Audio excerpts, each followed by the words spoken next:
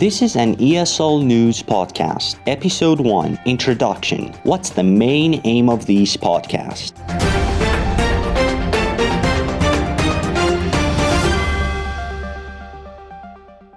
Hello everyone and welcome to ESL News. This is a news podcast for the students of English language all over the globe. ESL News Podcast concentrates on the world current news in 2 levels, which enables you to listen to your favorite news according to your proficiency in English. I personally see the primary concern of language learners of English, lack of ideas. However, this issue has been solved as ESL News provides a variety of news stories. Therefore, not only your mind won't go blank, but also when the situation comes up, the words glide off your tongue like butter. And last but not least, you are able to read the transcript of each episode from the description box below. I'm Mehdi Heidari, the founder of ESL News Podcast.